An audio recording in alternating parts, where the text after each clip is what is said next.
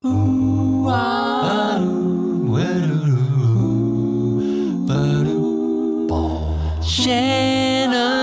Lumber Industry Update. Hey everybody, welcome back to Shannon's Lumber Industry Update. Today is episode 107, and I've got a special guest with me this week. Matt of burlandgrain.com reached out to me, actually, and all fairness, Matt is a Patreon supporter, so thank you, Matt. And he reached out to me a couple times and said he wanted to talk a little bit about air drying. We talked about different types of kilns, we talked about drying, but he wanted to talk specifically about how to prepare your air drying space. So this was a great opportunity to talk to an owner of a sawmill who dries a lot of lumber, both air dried and kiln dried, and really kind of talk about getting prepped and getting set up for your own drying facility. So I hope you enjoy this interview with Matt at Burl and Grain.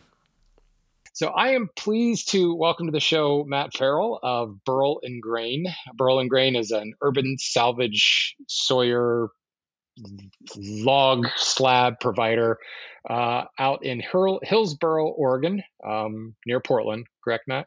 Yeah, it's part of the Portland metro area.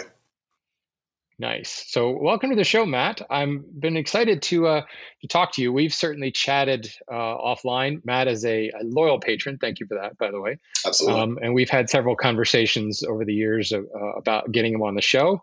We actually have tried several times, and I've had issues pop up. So I apologize that it's taking me so long here. Oh, no worries. Matt, why don't you tell us a little bit about Burl and Grain and tell us about your operation and give us the sales pitch? Absolutely. Well, thanks for having me on, Shannon. Appreciate it. And definitely excited to be on here. This is a great resource. We actually kind of give it out to our customers is when they come in and they have questions. I kind of refer them to your podcast to get a better knowledge of the product that they're getting. But we're I'd like to hear that. Yeah. And we're in Hillsboro, just outside of Portland, and we are like we're an urban salvage company that we do quite a few things. We have a retail space, so we sell to the public. We sell direct to furniture makers. We do custom milling. We do some custom kiln drying, kind of leaning away from that a little bit. We actually make custom furniture. We do some millwork and some surfacing as well. Wow. Yeah. What's the size of your staff? There's myself. I have one full-time person and one part-time person. That's what I thought. You do a lot for 3 people, yeah. Or 2.5 people, if you want to put it that way. Yeah. A lot of the folks I know that, maybe they started on the woodworking side, or maybe they started on the sawing side, and they kind of, the natural kind of growth is, all right, well, let's start using some of the wood we've sawn, or let's start sawing some of the wood I use. And then kind of one starts to fall away because, sawing lumber is a full-time job and building furniture is a full-time job. Mm-hmm.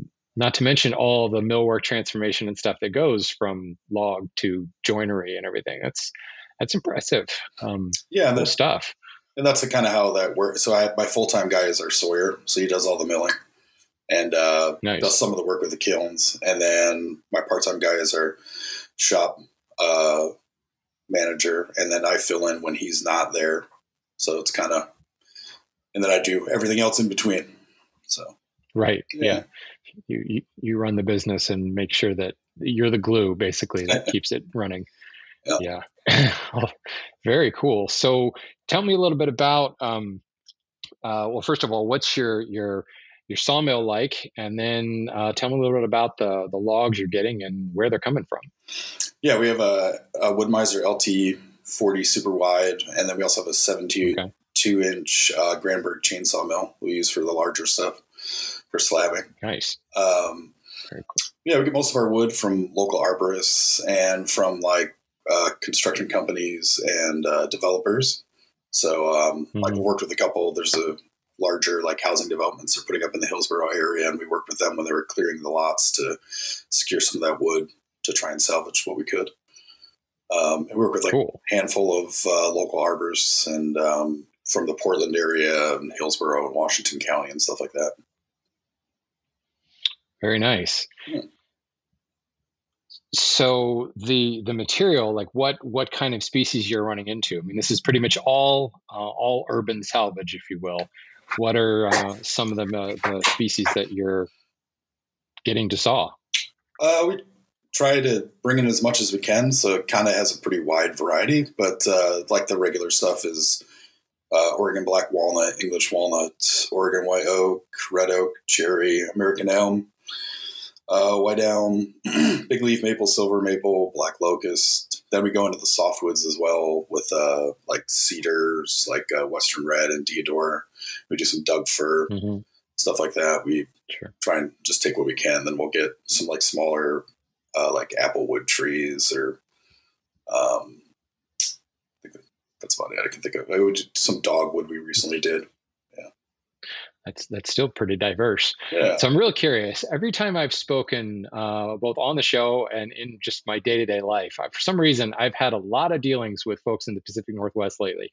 And all of you guys have your own version of species. You all have, you have Oregon white oak and you have an Oregon maple. And, it's always, and, some of that is, as I chalk that up to just being Oregonians. Seem to be very proud of your state. So there's always, everything has an Oregon in front of it. But I mean, there is some validity to this. I don't want to make fun of it. Can you tell me, like, what is Oregon white oak? Let's pick on white oak for a little bit. How does it vary from like the white oak that I get out east? I mean, I guess I would probably turn that question back on you, Nunes Quercus Garryana, but what do you see the differences for from our oak to your oak? Well, it tends to be, and this is typical of, because what really the I don't know, cultivar is the right word. I think it's variant. I might even say subspecies. This is where my, dendrology, lack of formal dendrology training gets me. So I'll probably get the terminology wrong, but let's just say the variant. Anytime you've got a variant like that growing in the climates that we have in the Pacific Northwest, and a lot, as I understand it anyway, the Oregon white oak, it's coming from the wetter parts of the state. Yeah. Because of course, there's that whole other part of Oregon that people don't really think about. They think, oh, it rains all the time. No. A high desert area that has like a completely different. Yeah. Right. Eastern Oregon is dry. So the temperate rainforest environments that you get in like the Portland region and then running up into like the Olympic range in Washington, obviously water is not an issue. So you just get slower growing, denser growth trees. So Quercus alba, the typical white oak that I see all across the Appalachian region, hardness of about 1200. Garryana, I want to say is 14, but I don't know that off the top of my head. The density, however, and the closeness of the growth rings, just the growth rate of the tree, is very different. Those growth rings are packed a little bit closer together, and therefore the color just appears different because you've got, it's the denser woods that's the darker stuff. Take something like Douglas fir. Douglas fir is often called to have like a pinkish hue, and it's as blonde as can be, but those really, really dense late growth bands are very pink. So it gives the whole wood this pinkish cast. Well, the denser white oaks are the same situation where they end up having a lot more brown in them. Workability wise, I don't know that it's going to be that much different. Right. Certainly it's a little bit harder. It may feel harder, especially for a guy like me with hand tools. It may feel a little bit harder under the chisel. I doubt your machines are really going to care that much. But it's just one of those things where you're dealing with a regional variation of there's a lot more rain. Right. You essentially have temperate rainforests. And I stress that word temperate. People get confused. Rainforest, what are you talking about? It's cold up there. Rainforests can still be cold. It's just temperate. It's not tropical rainforest. Right. So, a tropical version of white oak would probably be very, very different. Would still be very dense and have tight growth rings, but it would be a lot more oily, a lot more resinous. It would have a lot more bug defense type stuff where up in the Pacific Northwest, I'm not going to say you don't have bugs, but you don't have the intense heat and everything where you need more of an oily resinous defense against it. So that would be my guess. But at the same time, head a little bit south of you and start moving into like Northern California, and they have their own variants of white oak, that are much drier, more that Mediterranean climate that is almost unique. Well, specifically to Southern California, Northern California, not so much, but they have a very odd climate structure down there. It's kind of dry. Sometimes it's wet. Sometimes it's cold and dry. Sometimes it's not. It just produces really interesting setups. And then you've just got the whole aspect of it being a coastal region. So wind and salt and all that stuff can do crazy things. So I guess what are the other Oregonian? Well, myrtle is the one that comes up. For sure. Yeah. What's some of the other ones that are kind of unique to your region? I think you mentioned just a few of them a second ago. Yeah, Claro walnut. Of course. Yeah. I think that's popular. I think some people like that. Yeah, a few. Yeah, a couple. Yeah. Now, when you say Claro walnut and you say Oregon walnut, is that the same thing? Yeah, I think so. Right? They are the same species. I honestly don't know. So. Yeah. They're in the same species as like the Northern California. The Juglans, Hinsii, I think. Yeah. Yeah, probably. Yeah. And that's where things get a little difficult on the lumber side of things. Like, the dendrologist and the botanist will know. And that's when they get into subspecies and variants and cultivars, whatever the heck you want to call it. I think cultivar really is much more of a man-made type thing. Like Japanese cherry is a cultivar of cherry. It's been specifically engineered to have a double blossom and make it super pretty and ornamental. That has been cultivated, I think. The natural regional variations, I think those roll under, maybe subspecies or species. But really in the lumber business, and especially in the heavy commercial lumber business where I live every day, no one cares. Like it's walnut, right? And actually, like Claro walnut would probably be seen as a defect because it's got so much more character and color and more purple hues and things in it. And there'd be some guy like, oh, we got to steam that. We got to get rid of that stuff. Yeah, it's not uniform enough for like whatever furniture project they might be working on. They want that uniqueness. Yeah, right. Yeah. So it's all walnut, and honestly, like there are certainly variants of black walnut, but 9 times out of 10, by the time they get thrown in the kiln and run through the steaming process, you couldn't tell the difference anyway. So, we're not talking about that. We're talking in the urban and the micro sawmill and this kind of grassroots industry that I've gotten so excited about over the last couple of years, where we get to embrace the regional variants and play with those kind of things. And thank goodness for guys like you, because these woods would not get any press. They wouldn't get any use, or if they did, it'd just be called white oak. Oh, look at that white oak table. Well, now, no, that's Oregon white oak. Right. And you can tell the story, and more importantly, tell the story that it was growing in, this guy's yard over here, which is, I think, the cool part.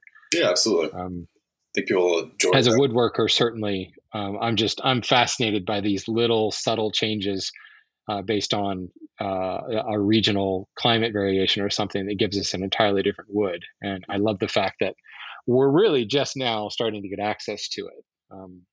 Even though if you go back far enough, they all had access to it. Like the sawmill, the business model that you use and a lot of the guys that have on the show use is very much the same as it was 200 years ago. It was the village sawyer, and the trees came down and the village sawyer sawed them up, and those boards stayed within the village and everybody built things out of it. So this idea of putting on a truck and shipping it across the country, and I'd be willing to bet that the Douglas fir you do saw is not the really nice Douglas fir, because that's already been sawn and shipped to me, or people like me on the East Coast. Right. Douglas fir grows in the Pacific Northwest and British Columbia, yet you can't seem to find it in British Columbia, because the minute it gets felled and sawn, it's shipped usually on rail to someplace 3,000 miles away. So yeah. It's a weird economy. Yeah, and you can, you drive around the state and you just see the giant operations, and you see the massive amount of logs that they're taking and instantly, and the rail actually runs through the yard. They're loading the train as they're cutting it, basically. Yeah, we actually have a switch and lines that run right in the middle of our yard. And you would never know it because they haven't been used since about 1970. And the rails are basically buried. We buried them in gravel over the years so that the forklifts weren't bumping over it. And the switch, the fence is still there. There's a gate in the fence because the CSX line runs right behind the yard. And there's a switch out there, but it's been inoperative. And I believe CSX actually took out the switching mechanism. CSX, by the way, is the train company. Yeah. I don't know if they're national or not, but so you can look over the fence and see the switch is still in the tracks, but there's no box, no switching mechanism attached to it, because about 1970, 73, just box trucking became more affordable. And while rail is still being used, it's being used the break of bulk, the break of distribution is further upstream. So it's going into some massive, massive warehouse type facility loaded onto trucks because it's just more cost effective to get it into the individual yards, because how many yards have their own switch and have their own rail line running into them? Right. I can think of 3.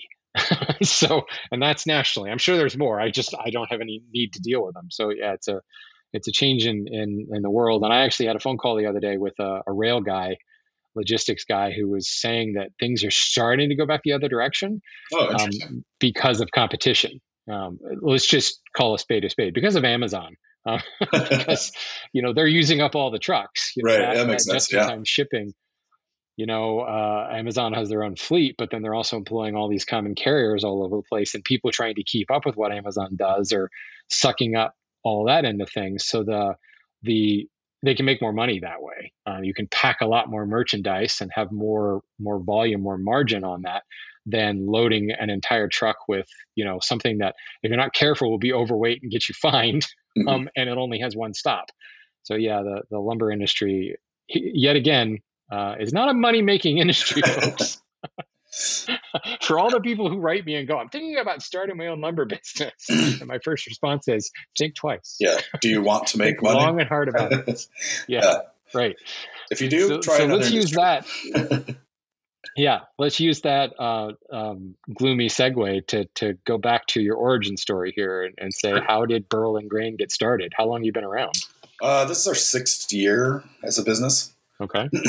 Nice. And I was approached by the 2 guys that started the company.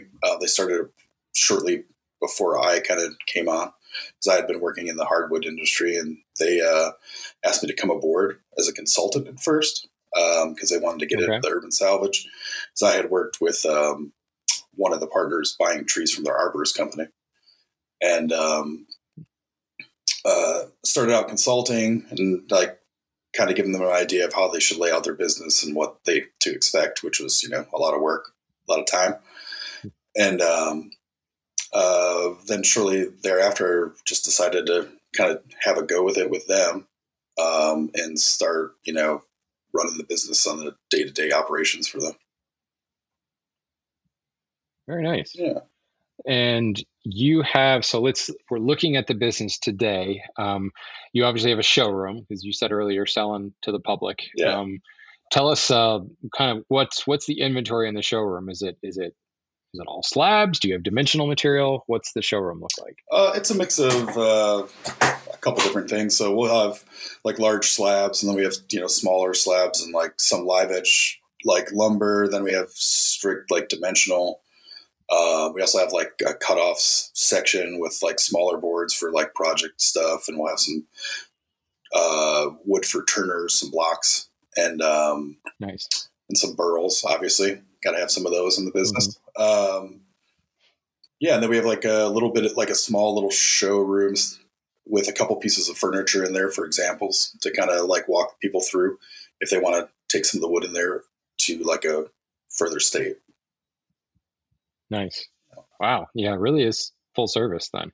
Mm-hmm. So on the furniture side of the business, because it's such a different business model. Mm-hmm. How do you kind of balance? Obviously you said you've got a guy who does the sawing. Mm-hmm. And so, because in my experience, I've certainly built custom furniture in the past. I've done it enough to know that I did not want to make a living doing that. Right. but I mean, it's just such a client facing, so much consultation Mhm. when you're doing custom work. Or is this more of a thing where you guys are building kind of on spec, and selling what you've already built? It's a little bit of both. We always kind of keep around a fair amount of like spec pieces, but we do a lot of custom stuff. But a lot of times we're working off the stuff we already have in the showroom. So the consultation part's a little bit, less than it would be if you're going from scratch. So like, we'll have the table and we like, do you want something similar to this size? We'll have some options for legs, and like tabletops and tables are a bulk of it. So there's not as much of the design part of it, we can kind of like walk through that. We do some other things like we're currently making some like English style, like garden benches and rockers for a landscape architect.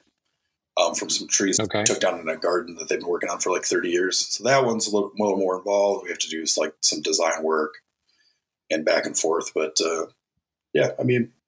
most of our customers are pretty easy to work with. So kind of limits that. Still, that's pretty brilliant where you're sourcing. I mean, certainly there's the appeal of I'm buying furniture from a place that also saws their own lumber, that kind of single source thing. But being able to go in and like pick out the board from a customer perspective, that's like, wow, that's really cool. Like, what a service.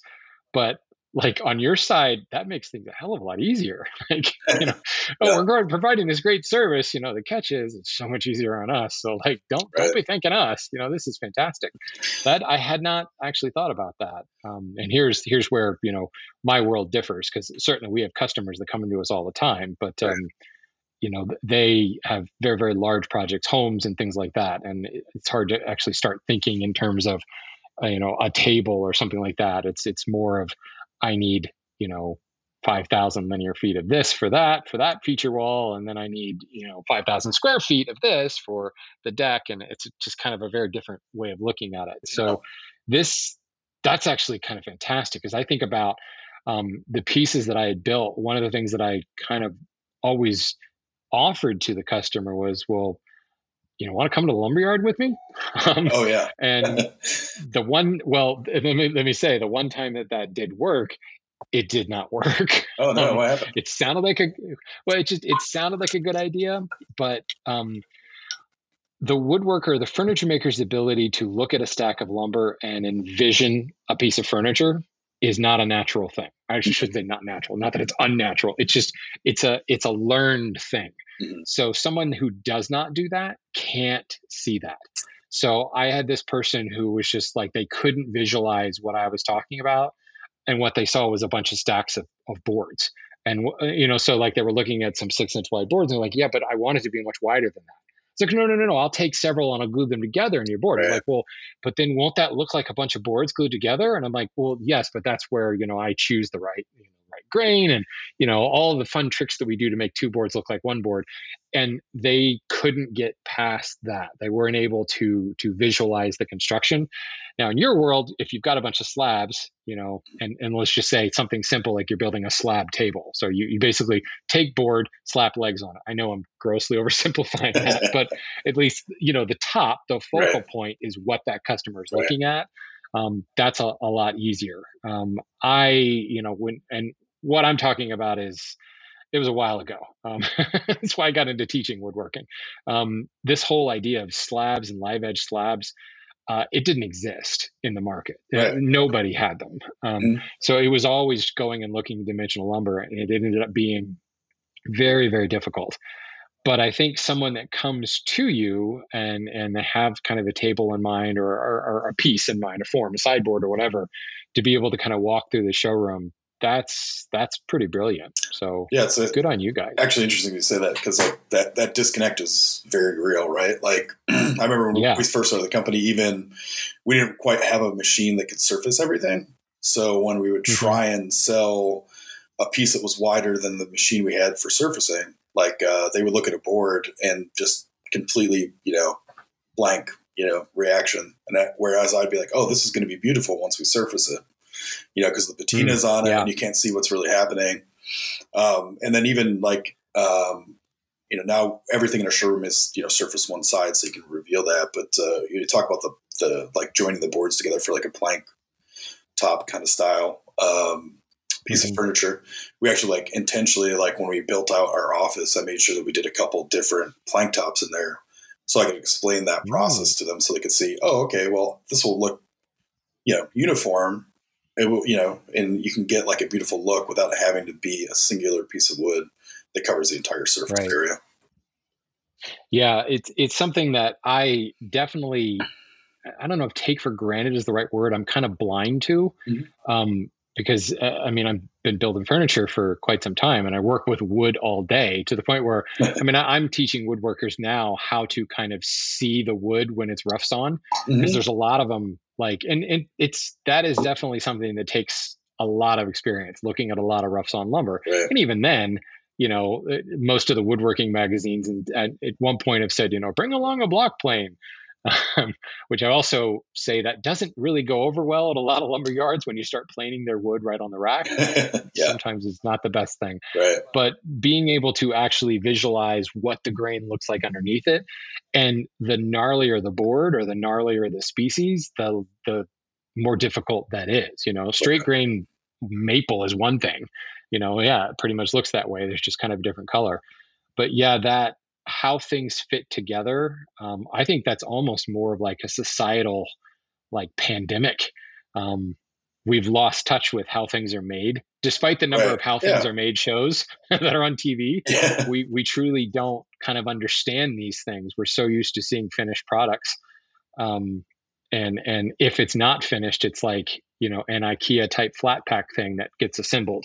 And even then the panels are all assembled. So it's kind of interesting. I think that side of the business alone must be really fascinating to be able to kind of educate the customer. And, some of it is keep the secrets so that it does look like magic. So you can justify the price tag you just put on it. But at the same time, I think the more that they can understand the process, the more they will understand why it's priced the way it is. Like, look at all of the things we have to think about.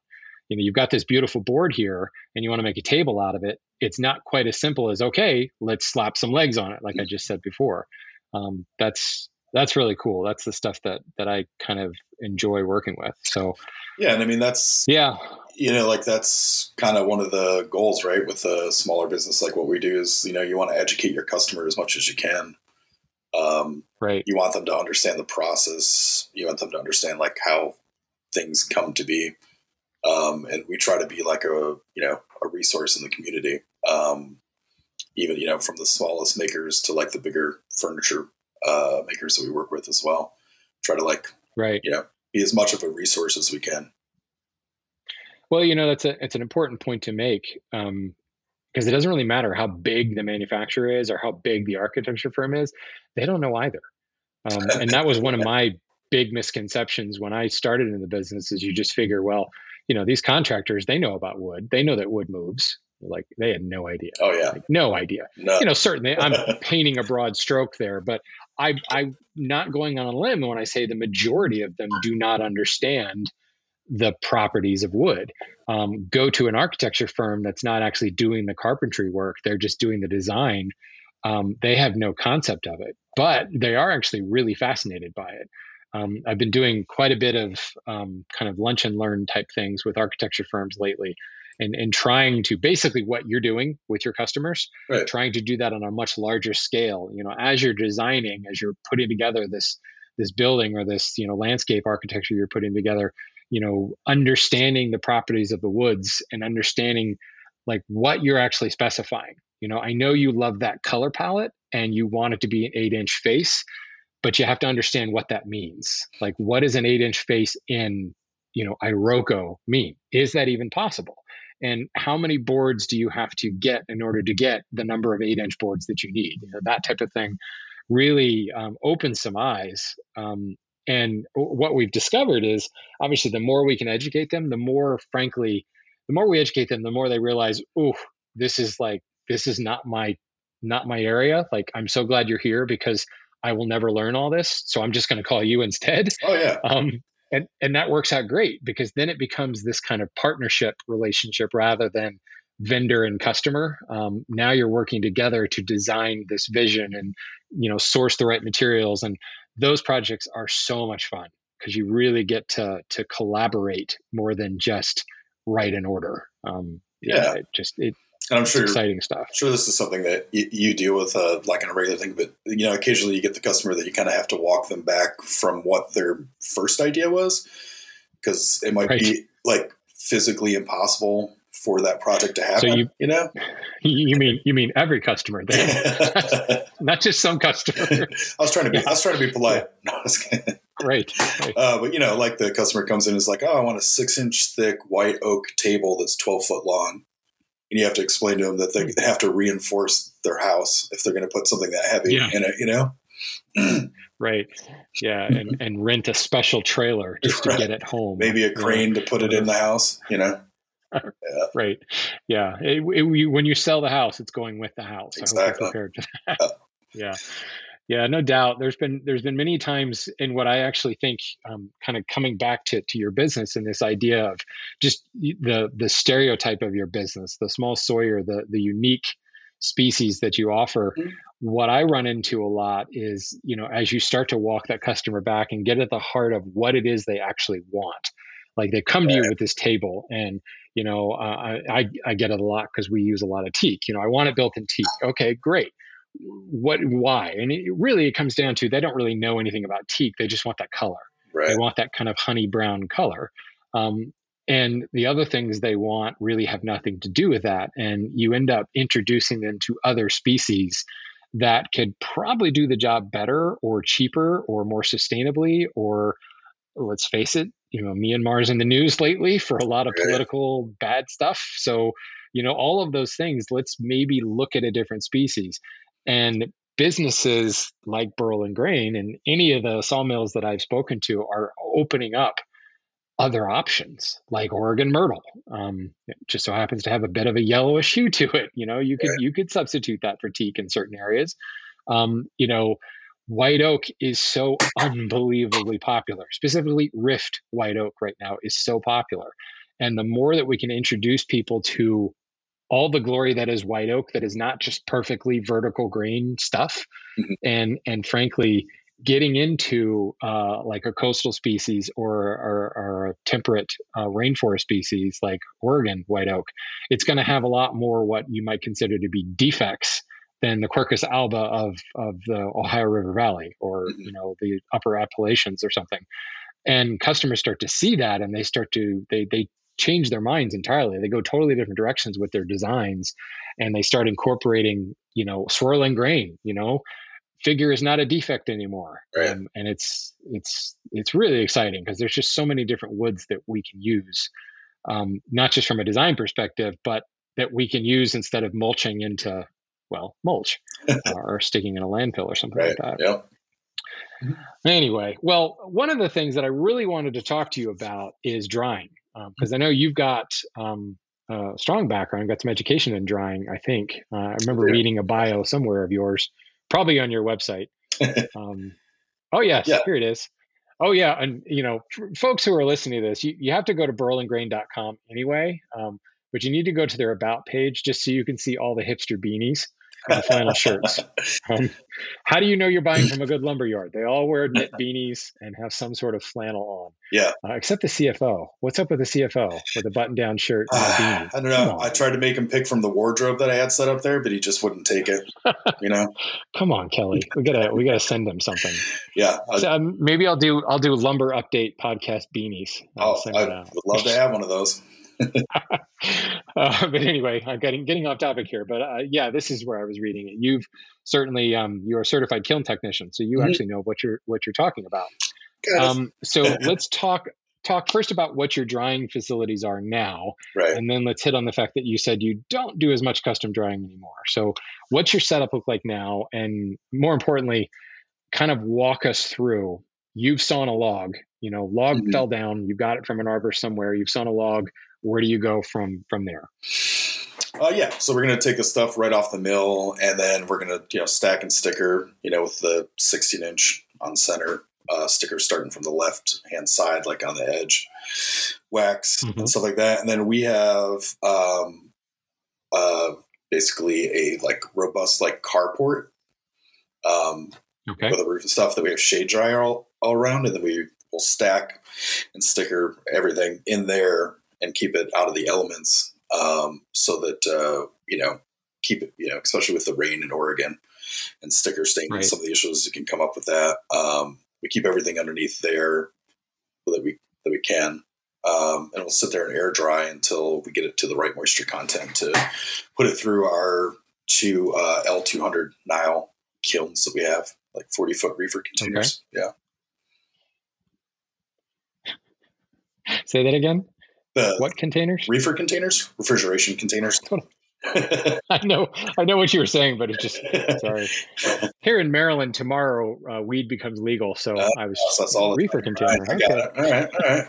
Apparently it was like, really? A reefer container? Okay, never mind.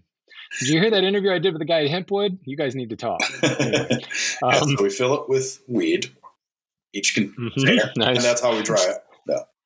All right. It's smoked wood. That's the new thing. There's baked maple. Now there's just well, stone now there's maple, the new baked maple. It's also baked maple, but a different kind of baked maple. Anyway, we've gotten off topic here. Yeah, a little bit. Okay, so you've got your kilns. So let's talk a little bit about that first step, though. You're sitting them in an air dry yard, and you said you bring them down to the target moisture, and then you put them in the kiln. You know that I'm leading you here because I know why you're doing this, but talk to me about that moisture percentage. What is that moisture percentage? Is it the same for every board? How do you determine what that is? Typically we're trying to get everything below 30%. If it's a hardwood, below 30% moisture content before we're sticking it into the kiln there. And we got to try and get it into a space that we can somewhat limit the conditions in which it's air drying.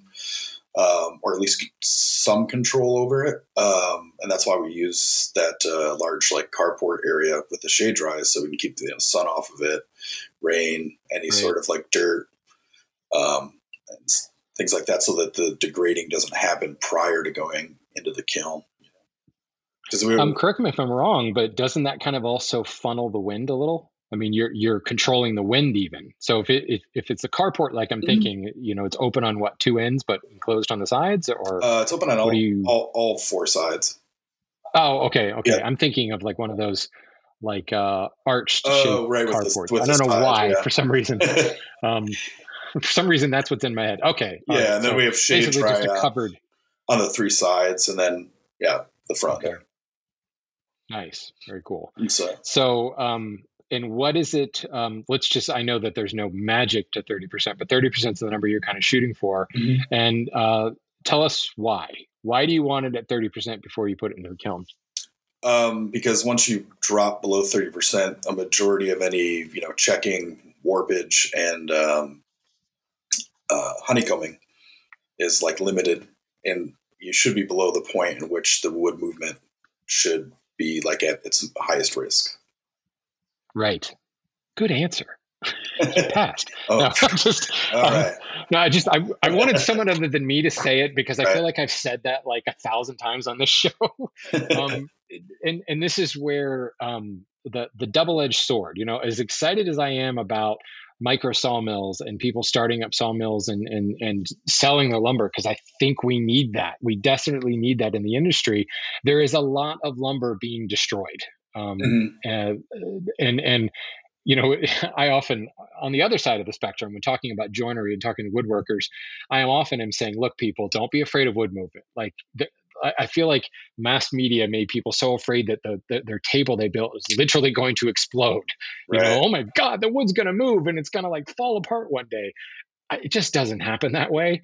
But if you stick really wet wood into a kiln, it can happen that way. Yeah, I also think some of that fear too comes at least from the customer like that we deal with, is that a lot of people don't know about customer wise don't know anything about the drying process and aren't familiar with what it entails, and then they get something from a guy in the woods with a mill, and they don't know that it has to be dried, and then they make the table, and they're like, I don't understand. A year later, this thing looks like a potato chip. Yeah. Yeah, no, you're absolutely right. Yeah, the fact that, like I said earlier, contractors don't realize wood moves. There's no understanding that, like, I think people inherently, maybe they don't, like, maybe people don't realize that like a tree is full of water. You think they Right, might, but right, again, maybe I'm too close to it. right. I'm going to start going out on the street and just asking people, "Do you know that this tree is wet?" Shannon They man may on not. the They may not street. realize that. Yeah. Yeah, I'm going to get myself arrested is what's going to happen. But yeah, this idea that the sopping wet wood thrown into a kiln, now it can be done, but you have to essentially emulate air drying in the initial stages in that kiln. Right. So, like, I've often spoken of a species, the troublesome species like holly. Holly will stain. Mhm. And if you want it to be bright white, you got to stick it in the kiln like almost immediately, like the same day you felled the tree, if at all possible. But just because you're sticking in the kiln doesn't mean you're cranking the temperature up to, Oh, absolutely. Yeah. 100 C. It's a schedule. It's very much like, a recipe. This Mhm. amount of steam, this amount of heat for this amount of time, and then you slowly increase the heat while also injecting more steam. Of course, this is a dehumidification kiln I'm talking about, where you have that type of granular control. But we will, like, and white oak is a good example, because white oak can be particularly troublesome. It's obviously very Sure can. prone to the honeycombing. Yeah. Yeah, and the gnarlier the white oak, the more difficult it can be. So we will often buy green white oak, Mhm. just because You can control it. we, yeah, exactly. Mhm. We don't trust anybody. That's what it really comes down That's to. fair. Yeah. I kind of look at it that same way. Like sometimes what people offer to sell us kiln dried wood, and I'm always apprehensive because I kind of want to be part of every stage of it, to know that what I'm Right. getting is Yeah. what I expect. Yeah, let me see your references first, and then we'll buy your kiln-dried wood. But yeah, what we will take it, and in the white oak instance, we will actually put it in the kiln right away. Like Oh, you, okay. we have an air dried area, although we have an air dry yard. Mhm. It's much bigger than a carport, but the white oak won't go out there. Mhm. It will actually go into a kiln, simply because we can control the environment of the kiln. We're not actually turning on the kiln, but we're closing the doors to the kiln and turning on the fans. Mhm. And that, of course, keeps it out of the wet, but it also kind of controls the column of air around it. There's no Yeah. heat at this point, and we will essentially, I was going to say metaphorically, but no, literally warm up the kiln over the course of about a week. And it's slowly temperatures being introduced into it, but never really, really high. We don't Mhm. actually turn it on for a kiln cycle until it's been in there for a full week, and it's like uncomfortable room temperature, by the end of a week, and maybe a little bit more of that. Really uncomfortable room temperature, put it that way. You're trying to, you're emulating like a summer essentially, right? Yeah, So even essentially. when so you have like that consistent, do you use pre-dryers at all either, or just the kilns themselves? Just the kilns. Okay. Essentially, the kilns in that phase, that is a pre-drying phase, Right. essentially. That makes sense. But the key there, you just said, was consistency. Mhm. So sitting in air dry yard, we all only have a certain number of hours of sunlight a day, and some days we don't have any sunlight at all, and some days we have a lot of wind, and other days we have no wind, and some days we have rain and no rain. But say it's perfectly mild all the time, that can be great for air drying. But when the sun goes down, the temperature drops. Mhm. So we can stick it in our pre-drying stage of the kiln, and essentially, if you were to graph it, it would be a constant line, a Okay. constant slope of drying, rather than the day and night cycle that you would get, or a passing storm or anything like that. Because above that 30% range, when those wood fibers are still quite spongy and soft, they Mhm. haven't been kiln hardened yet, they are going to pick up the moisture of a passing storm. The kiln dried stuff won't. That's why we kiln dry it. But sticking it into that controlled environment, it basically speeds up the air drying process.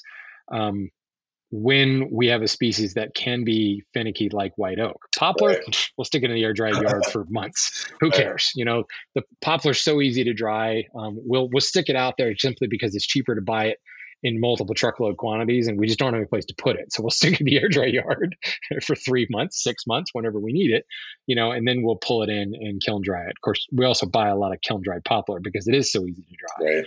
But yeah, it's so important to pay attention to that air drying phase. And it doesn't have to be perfectly controlled and consistent like I'm talking about. Obviously, you've got a carport. So explain to the listeners, when you're referring to a pre-drying process, what are you guys doing for pre-drying or your pre-dryers? Talk to us about that. Pre-drying, as in like during the air drying phase? Yes. Okay. Yeah, I mean, we're gonna, we'll have it within that carport area, and we're gonna use our moisture reader to kind of track it as it's going to make sure that it's not getting, too much airflow or anything else that could cause like early defects. Yeah. But that's most of the process there. I mean, that's what we can do. There's probably more ideal situations, but gotta have to work with what we have space wise. And what do you do if temperature, or excuse me, the elements turn against you? Suddenly a huge, wind coming. Well, I was going to say wind coming off of the eastern part of Oregon, but that doesn't really happen because the jet stream goes the other way. So yeah, I guess you don't really run into that. Yeah. Or if you do get like a big windstorm, it's going to be wet air coming in off the coast, right? Right. And then, like as far as the airflow in the shelter, it's already kind of restricted by that shade cloth that we're using. Right. So it kind of keeps things. Yeah. So we can kind of keep a relatively consistent, condition for the wood in there. Right. So is there anything else? Let's talk a little bit like one step upstream from air drying. You've got this carport set up for air drying. Approximately how much wood can you put in there? That's a good question. That's 20,000 board feet. Okay. All right. So you got some space. Yeah, certainly. It's like 40 So by do you 18. run into situations? Oh, okay. Yeah, that's nice and big. Do you Mm-hmm. run into situations where you've got material that doesn't fit and you don't have any place to put it, and kind of how do you handle when things start to back up like that? Well, so we have other space in our yard as well. So some things that we think that can, like, when we're working with softwoods, none of that goes within that shelter because we have more flexibility with that. We're going to cover the units and we're going to, put lids on them. And then some of the other bigger, much larger slab stuff is going to be there for years. Sometimes we're going to tarp that and get it higher up off the ground and make sure that it's not getting exposed to the elements, but still has some airflow. At least in the yard, our shelter is only maybe like a small portion of the yard itself. So any excess we do there, but the stuff that we're really turning over on a consistent basis, as far as like walnut, dimensional lumber, and oak, and some other hardwoods that we're working with, that's like kind of cycles through as fast as we do it. We're putting it into a kiln. So we haven't really run it. We're going to need to add more space as we expand, but for right now, we don't have an issue with overflow. That's nice. Yeah. It's still, I mean, it takes up a lot of space. This is not. Yeah. That's one of the things that I've seen from the small, wood miser owner or whatever. They're just sawing boards and they don't quite realize like all the other stuff and how much space is needed and how much time and care needs to go into. Setting up your air dry. I mean, look at Cremona. Like he's done whole videos on like setting up his bolsters to be perfectly level, so that he's drying, on a literally a solid foundation. But of course, Matt's got plenty of room. He's got some place, and then some. A little bit. Yeah. I guess that was one of the things I think we were kind of chatting about before too. Is that like when you're setting up an operation like a urban salvage setup, is that's kind of sometimes like at the back of like your thought when you're trying to set up your operation is like, how much room is this really going to take for me to have space to have this stuff stored, so that it's not just sitting out in the sun or in a puddle. But yeah, hopefully not. So, but I feel like I run into occasional guys like, I ran into so-and-so that's, he lives out in this rural area. He's got a wood miser, and I was just sitting kind of on the ground. He had a bunch of boards, so I grabbed them. Then they end up bringing it to us for the drying and the like kind of correcting what's there. So, not to mention the possible rocks and the silica and all the stuff that's, eating up your planer blades and all that fun stuff. Mm-hmm. Talk to me about stickers. What are you using? What's the shape of them? Species, all that fun stuff. Yeah, we're using like laminated ply stickers that are 3/4 inch by 1.5 by 48 inch. And they're out of Doug fir ply. Right. Yep. Right. That's what we're using. Are they just rectangular, or are they shaped into any kind of like, the I-beam structures or the Z structures, any of that type of stuff? Just rectangular. And so with that, we make sure that they never are out in the elements, that they also stay like underneath that shelter, so that they're not getting wet or creating mold on them. Introducing more problems to the board you're trying to air dry. Yeah, and there's a lot of great other options. Just as far as budget wise, that's just been the most cost effective for us at the moment. There's some other really cool, interesting stickers out there. They just are about 4 times as much as what we're paying for the wood ones. Oh yeah. You can pay a lot for the I can't remember. There's an actual copyright for this Z-shape pattern. Made it's essentially like an I-beam, but it's got Z-stripe like dados cut across it, so it's minimizing the points of contact with the wood. I've seen that. They're usually made out of Ipe 9 times out of 10. So right off the bat, that it's cheap. It's definitely a premium sticker. Actually, I believe Hearn Hardwoods, just north of me in Pennsylvania, uses those. Right. We've got I-beam ones made out of Ipe. We've never really found the need to minimize the contact longitudinally, because along the sticker, because the sticker's running perpendicular to the long axis of the board. And if you do things right, you're not going to get a bunch of sticker stain. And I think that's sometimes the really, really fancy stickers. It's kind of like, this will prevent sticker stain. It's like, well, maybe you should look at some other reasons why you're getting sticker stain in your stickers. Well, it's called sticker stain, so it must be the sticker's fault.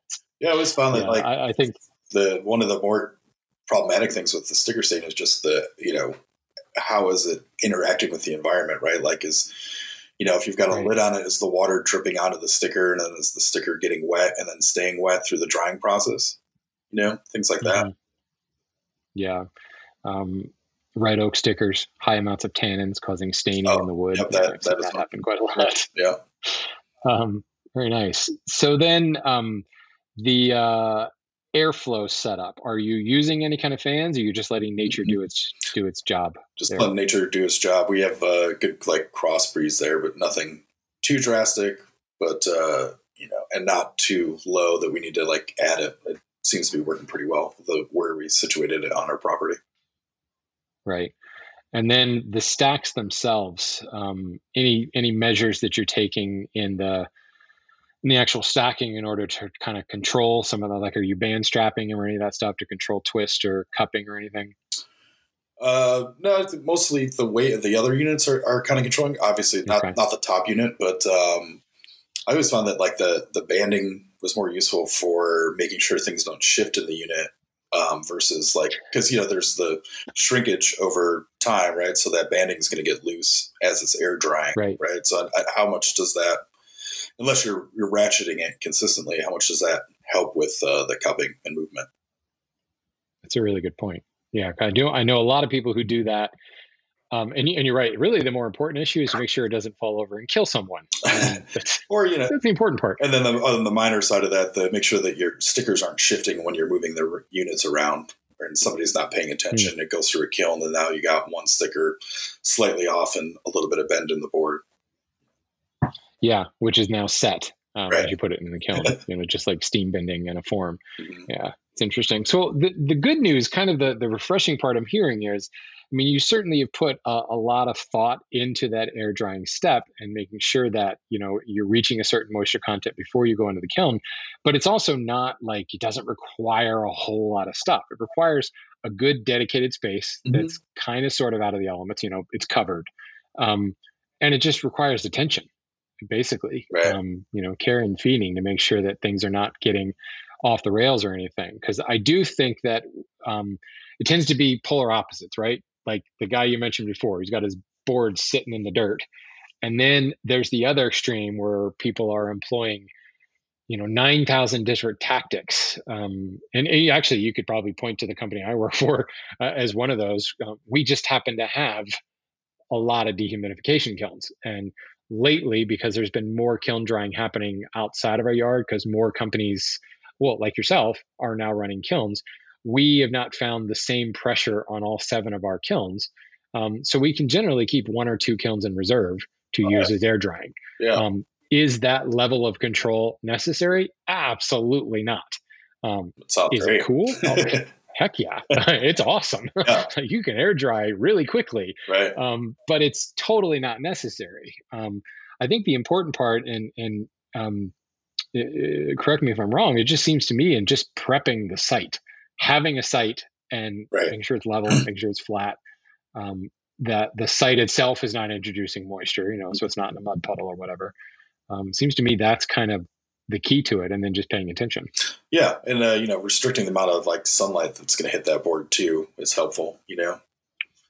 Right. Yeah, it's true. Yeah, just putting a cover over it is going to hopefully do that, as well as keep the water off. But then also keep in mind, as the sun dips in the sky, you don't want that sun baking right on the end grain, and only that one end grain. Oh, that can cause real problems. So that's where your shade or the water coming off that lid, and like I said, getting the stickers continually wet. Like in the Portland area, we deal with a lot of rain. So if that's continually dripping onto that sticker, is that going to affect your boards because you have wet stickers the entire time as they're drying?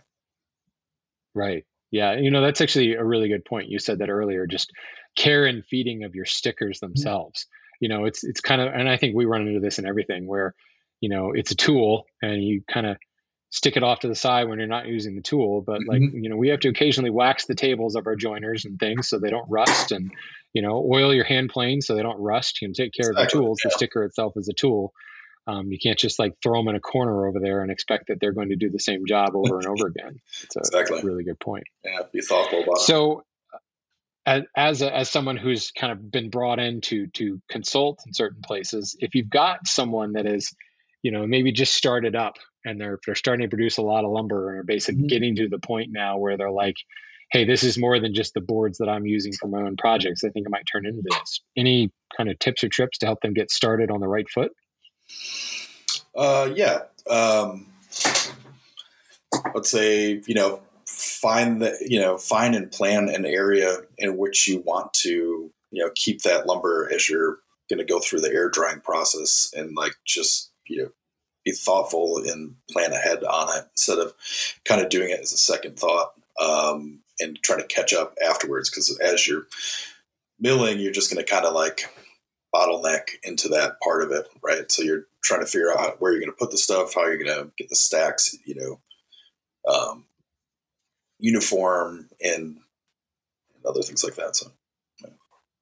And I think in a lot of ways, think of it this way: if you don't have some sort of plan in place for the after the milling, you're essentially undoing the milling. Like you're destroying the boards that you put all that labor into actually sawing.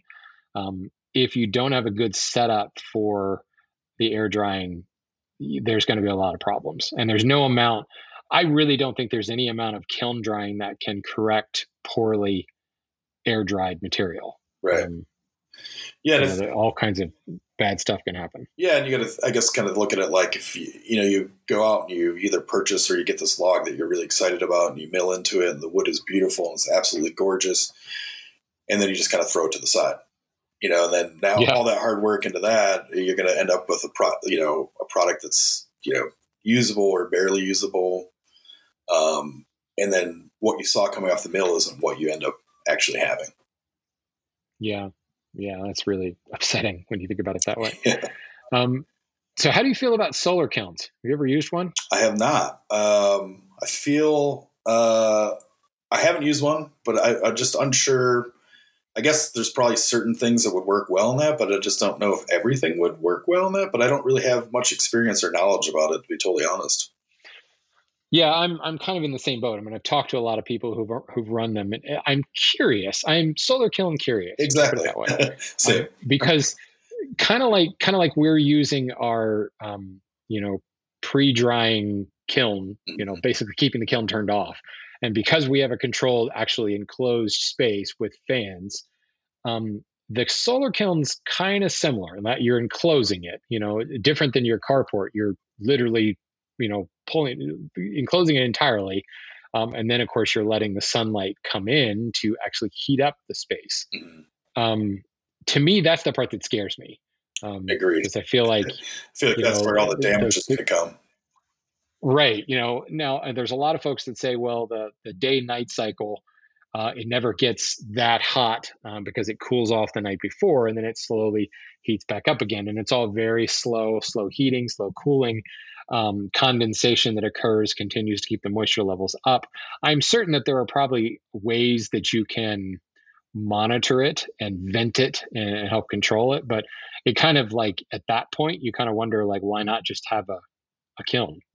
Right. Like you were speaking earlier about having that consistency, like, and we're kind of discussing this, like, so that, like, but it seems like to me the solar kiln just throws that out the window, right? It's just at the whim of what there is. Yeah. And, sunlight is not your friend when it comes to drying, at least green wood. So right. Yeah. I think it's the enclosed nature that, while it's heating, that moisture that's evaporating out is staying in there. So essentially the relative humidity inside the kiln is going up.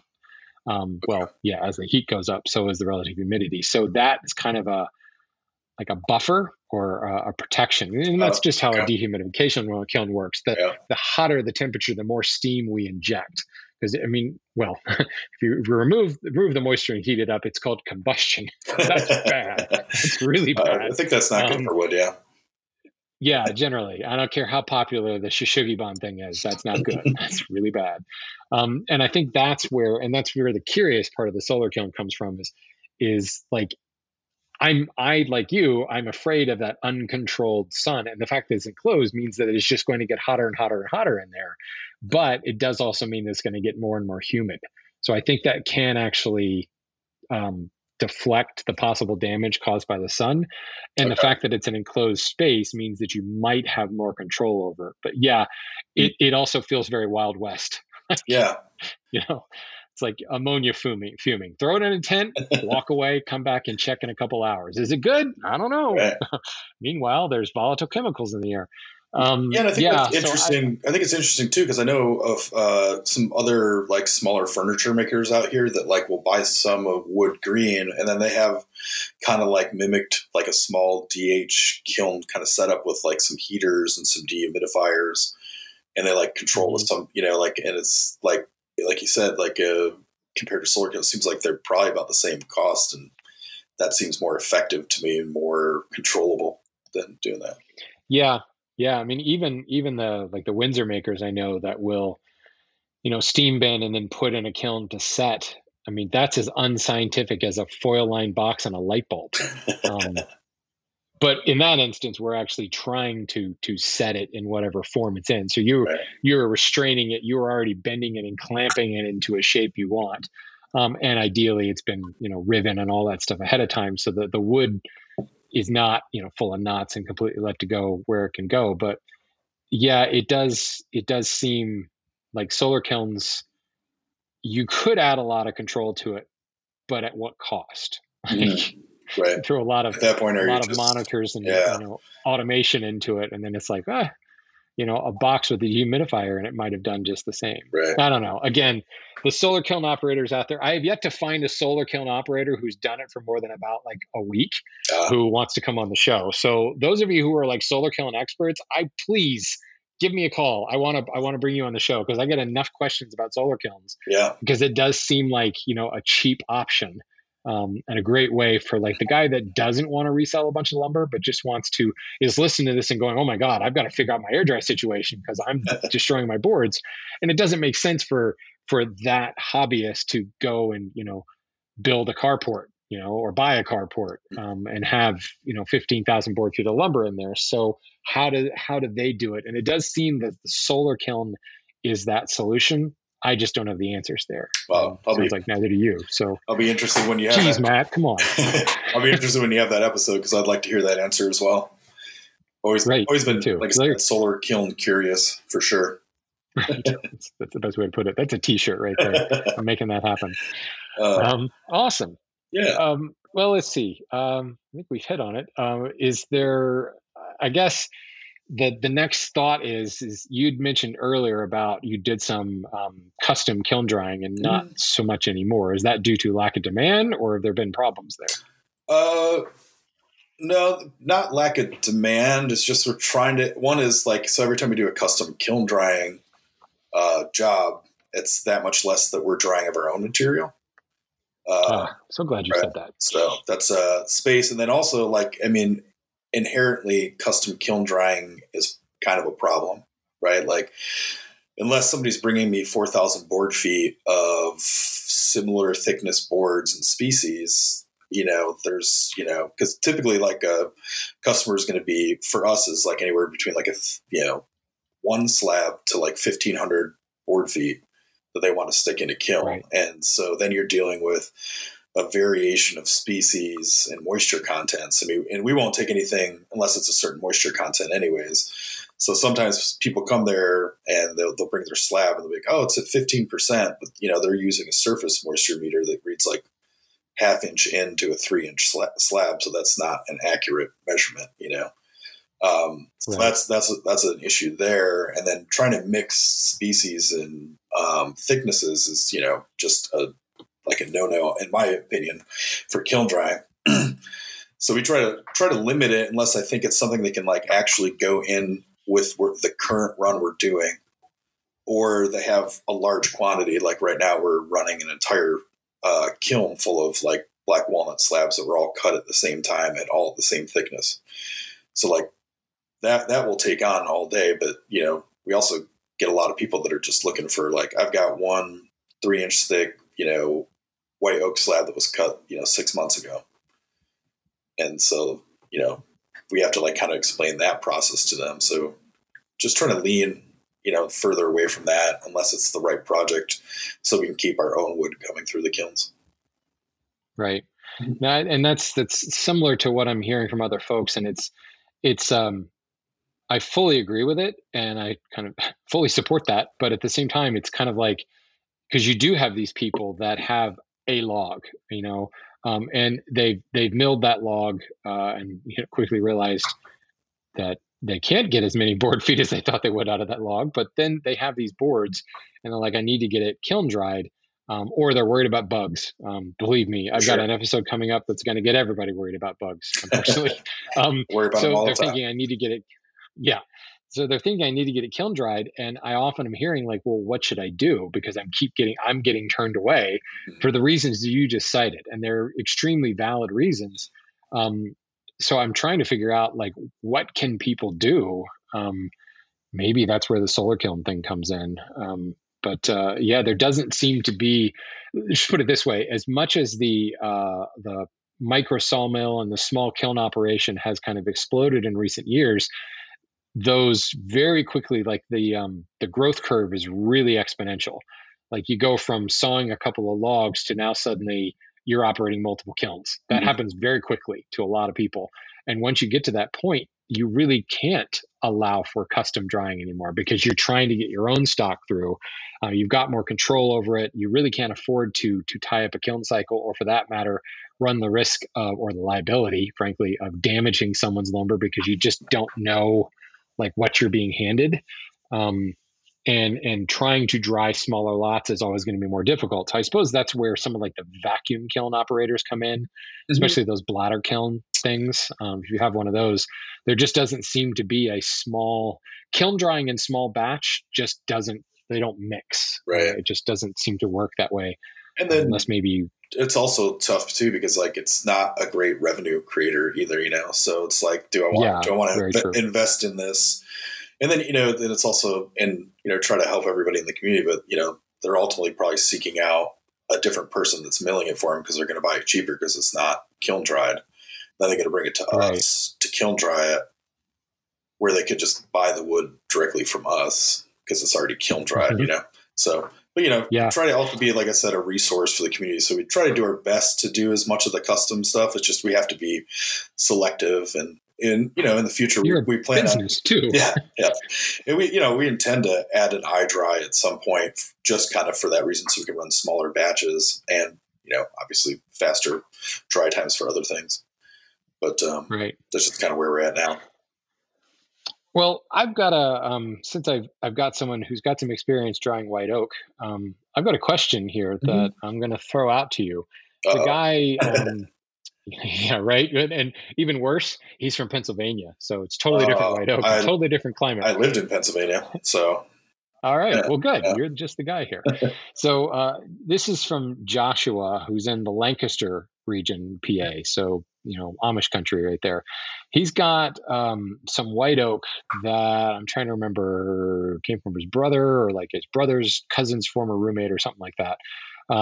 But the sawyer had a bunch of white oak cut down. They took it to a local mill. The sawyer said that he didn't want to mess with quarter sawing, so he slab sawed it to 9 to 10 quarter thick. So Joshua then stickered the lumber, stacked it on a flat concrete surface outside in the shade, and covered with metal to protect it from the rain. I wanted to air dry it, just as I have successfully done with walnut and ash. I also coated the ends with anchor seal right after it was felled. So he planned to let it dry for a year or two, and then perhaps build a solar kiln or take it to the local vacuum kiln. However, the white oak has surface checked like crazy. Why did this happen? I assume it means it dried out too fast. It was stickered and stacked in the shade and covered with tin. The tree was taken down in April or May of last year, sawn in July. So was my mistake getting it milled in the summer? Is this kind of checking typical with white oak? Did it check because it was too thick? How do I slow the drying down? So my initial thought is some of it could be that it was felled and the sap was rising and it was really, really wet and had a lot going on. But what do you think? I mean, I wonder like what the checking, like how much checking is checking he's seeing, because white oak checks. Like, yeah. It's an open poured wood. It's gonna check. And how much of the surface checking is really there, right? Is it like enough that when you run it through a planer, is it going to still be there? Or is it just like a slight surface checking that will, when you actually S4S that board, it's not going to be there? Yeah. And it's kind of hard. I don't know. It'd be hard to say because I'd have to see the actual drying conditions. But I mean, it sounds like maybe too much airflow. Maybe, like it is drying too fast, but also it's just white oak. And sometimes it's just a nightmare to deal with. So yeah, there is that. Well, and that's the thing. Like, if it was drying too fast, he didn't say that he like put a fan on it or anything like that. So what do you do? Like, how do you? I mean, he's anchor sealed it. I guess you could slap another coat of anchor seal on. Well, yeah, latex paint or something like that. Try and figure out what direction the airflow is coming from, and try and limit it from that side. Where it's that's an interesting point. Is there a pattern? Stack, like if you stick that stack out in the middle of a plain field, like where there's no restriction and it's got high airflow, it's going to just devastate that wood, right? Because it's just nonstop. Yeah, it's going to be more so than you would have in a kiln, like as far as airflow. Right, you're like putting it in a wind tunnel. Exactly. Suck all the moisture out. Yeah. Yeah, it could be. I also wonder if there is any kind of pattern to the checking. Like if it's checking on one end and not the other, it's getting too much air on that one end. Oh yeah, that's a good point. So maybe like rotate the pack 90 degrees. So you're putting your edge grain to the higher wind. We're really, really picking at straws here. But, it's hard to say. My gut reaction when I read this was, it's white oak, dude. I was going to say, check. I was going to say, just cut a different wood, stay away from white oak because it just is a pain in the butt. I'm not going to go that far. I love white oak and it's beautiful wood. It's just sometimes it can be my nemesis when it comes to drying. Yeah. Well, anytime somebody wants to complain about the cost of white oak, come at me, right? Because it is hard to produce, and also it's very easy to screw up, which is why so many people complain about white oak, because there's a lot of bad white oak on the market as well. But honestly, I mean, I wouldn't go so far as to say, hey, don't play with white oak anymore, but it is going to check. Like I run into this with decking a lot, especially tropical decking, because that's so dense. And a deck is probably like the worst thing you can ever do to wood. You stick it in sunlight only on one face all day long. You walk around on it. It's the worst possible condition for wood. But during the bright sunshine, like think of a beach house, it's just getting, radiated on top all day long. And what happens is the wood dries out dramatically and checks open all over the boards. Mm-hmm. And you take a species like Kummer or Ipe that's really, really dense, you will see like wide open checks across the entire face of the board, and you freak out. And then like 5 o'clock in the evening, they're gone. They just close up again, right. And you would never know that they were there. Mm-hmm. And this is the wood's reaction to that uneven heating and drying that's happening, because the underside is staying, well, not cooler, but it's in the shade the whole time. So it's relieving that tension and opening up those checks. If it didn't open those checks, there would be bigger problems. You might have more buckling or actually splitting or delamination or shake that would happen. So in this instance, it could be that the checking he's seeing could be good. It's drying, mm-hmm. but again, without seeing it, right. It's hard to say. What I would recommend, Joshua, is I feel like he gave me a time frame, but it started to check. What I would say is take a board and mill it. Well, just do some moisture checking first. Let's see where it is. If it's checking, put your moisture meter on it and, check it everywhere and see what that moisture is like. But it might be worthwhile actually surfacing a board and seeing if you can remove those checkings. It may just be, for lack of a better term, kiln defect, even though it's not in a kiln, but drying defect is what you're seeing. I guess the important part, and from your perspective, Matt, is I can't really think of a way that he would slow down the drying. Can you? Other than limiting the airflow? Not really. I mean, it sounds like most of that setup sounds like it's pretty, ideal for what he's got going. Yeah, I agree. No, you're right. And I wouldn't be afraid of the surface checking unless it's, really severe. I mean, that just sounds kind of like white oak drying, like you said. Yeah, it's kind of par for the course. Yeah, that may be that he could, I'm just reading back through his paragraph, if he could actually put up some kind of wind barrier, and your shade curtains, what do you want to call those things? That are keeping it, keeping it in shade the whole time. Yeah, that goes a long way to cutting down on the wind and stuff. That might be a good solution for that as well, because it's relatively cheap to find a small piece of shade cloth, and you could drape that over the entire unit, and that will restrict the airflow and in any other like sun that may be coming from the sides or ends. That's actually, there we go. That's a good idea. Yeah. It's almost like tarping it, but without the restriction of airflow. Tarp. Yeah. Yeah. There you go. There's your answer. It took us a while. But finally got there. We got to it. See, this is what I deal with on this show. It's fun, right? It's great. Good stuff. Well, I think we've hit it. I really appreciate you coming on here. Give us one last pitch for Burl and Grain. How do we find you? And why should we find you? Absolutely. And then I actually have a couple questions for you, if you don't mind. Oh, okay. Yeah, please. You can find us at burlandgrain.com, and there's links there to our Instagram and Facebook.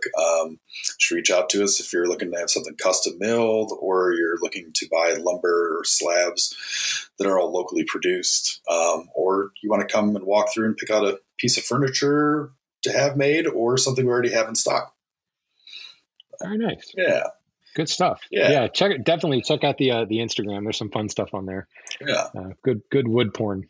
Good stuff. Yeah. Then I got a couple questions for you, just real quick ones here for you. So, sure. So you went to school for music, right? And I did. I am also a musician, formerly a musician at some point. I was just curious, like, we all formerly a musician? So you went to school for music, and did you perform like outside of school? What did you do with that? I did. I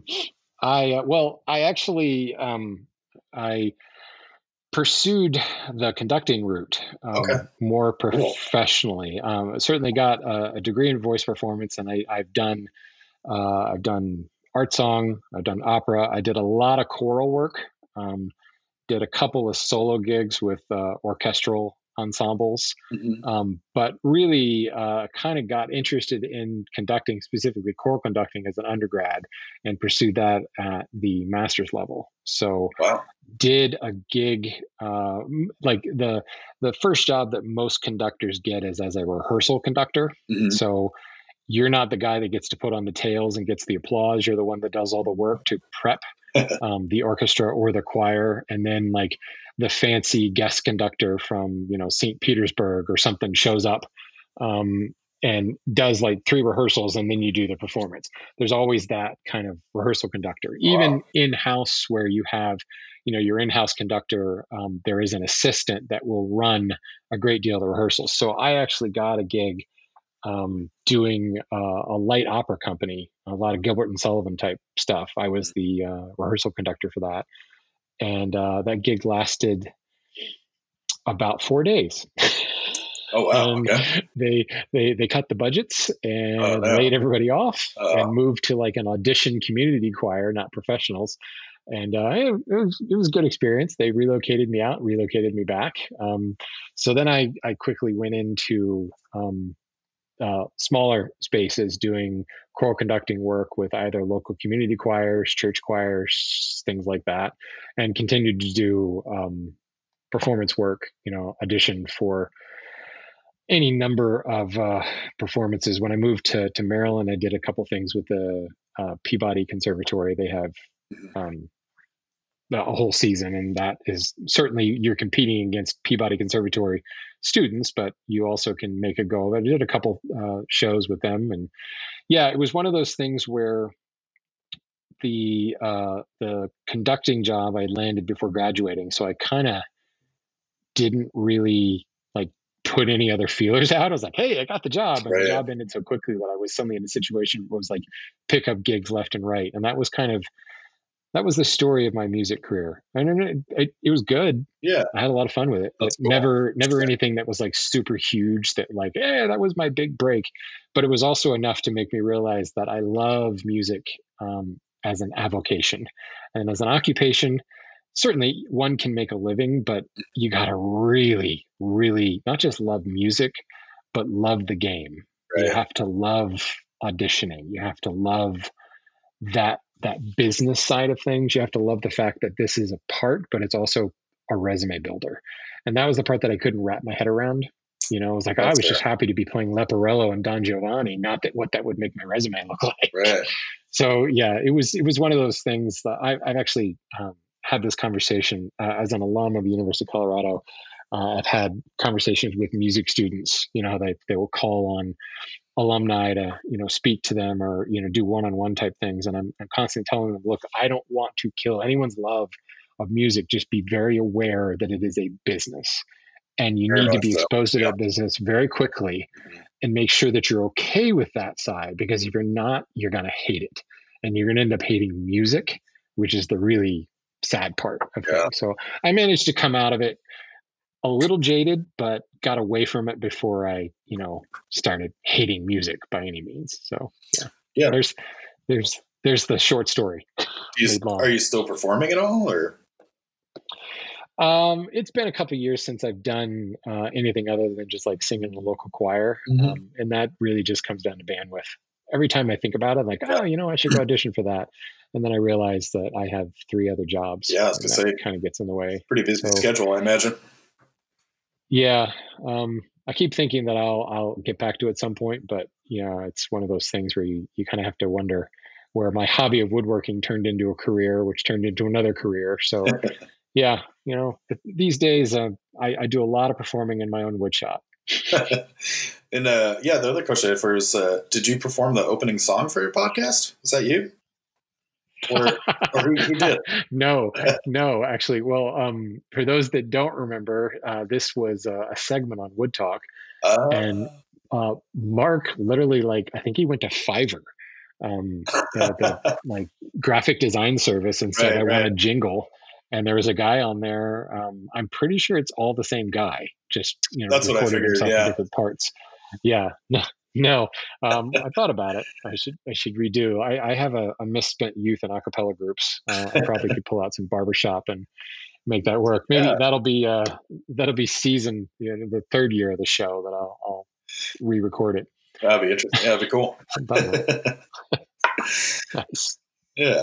Yeah, that's all. I just was curious. I was like, I would like to know more a little bit about the musical background, and perhaps I missed it at some point on one of the podcasts. So, well, it's one of those things where when you've been doing this long enough, you've told the conversation at one point, and then you don't know who's heard it and who hasn't heard it. So yeah, I'm always always happy to talk about it, because I talk about, like, when I say it was a great part of my life, it's still very much a part of my life. But that whole section of my career was something that it feels like a very long time ago. I guess it was, honestly, about 20 years ago now.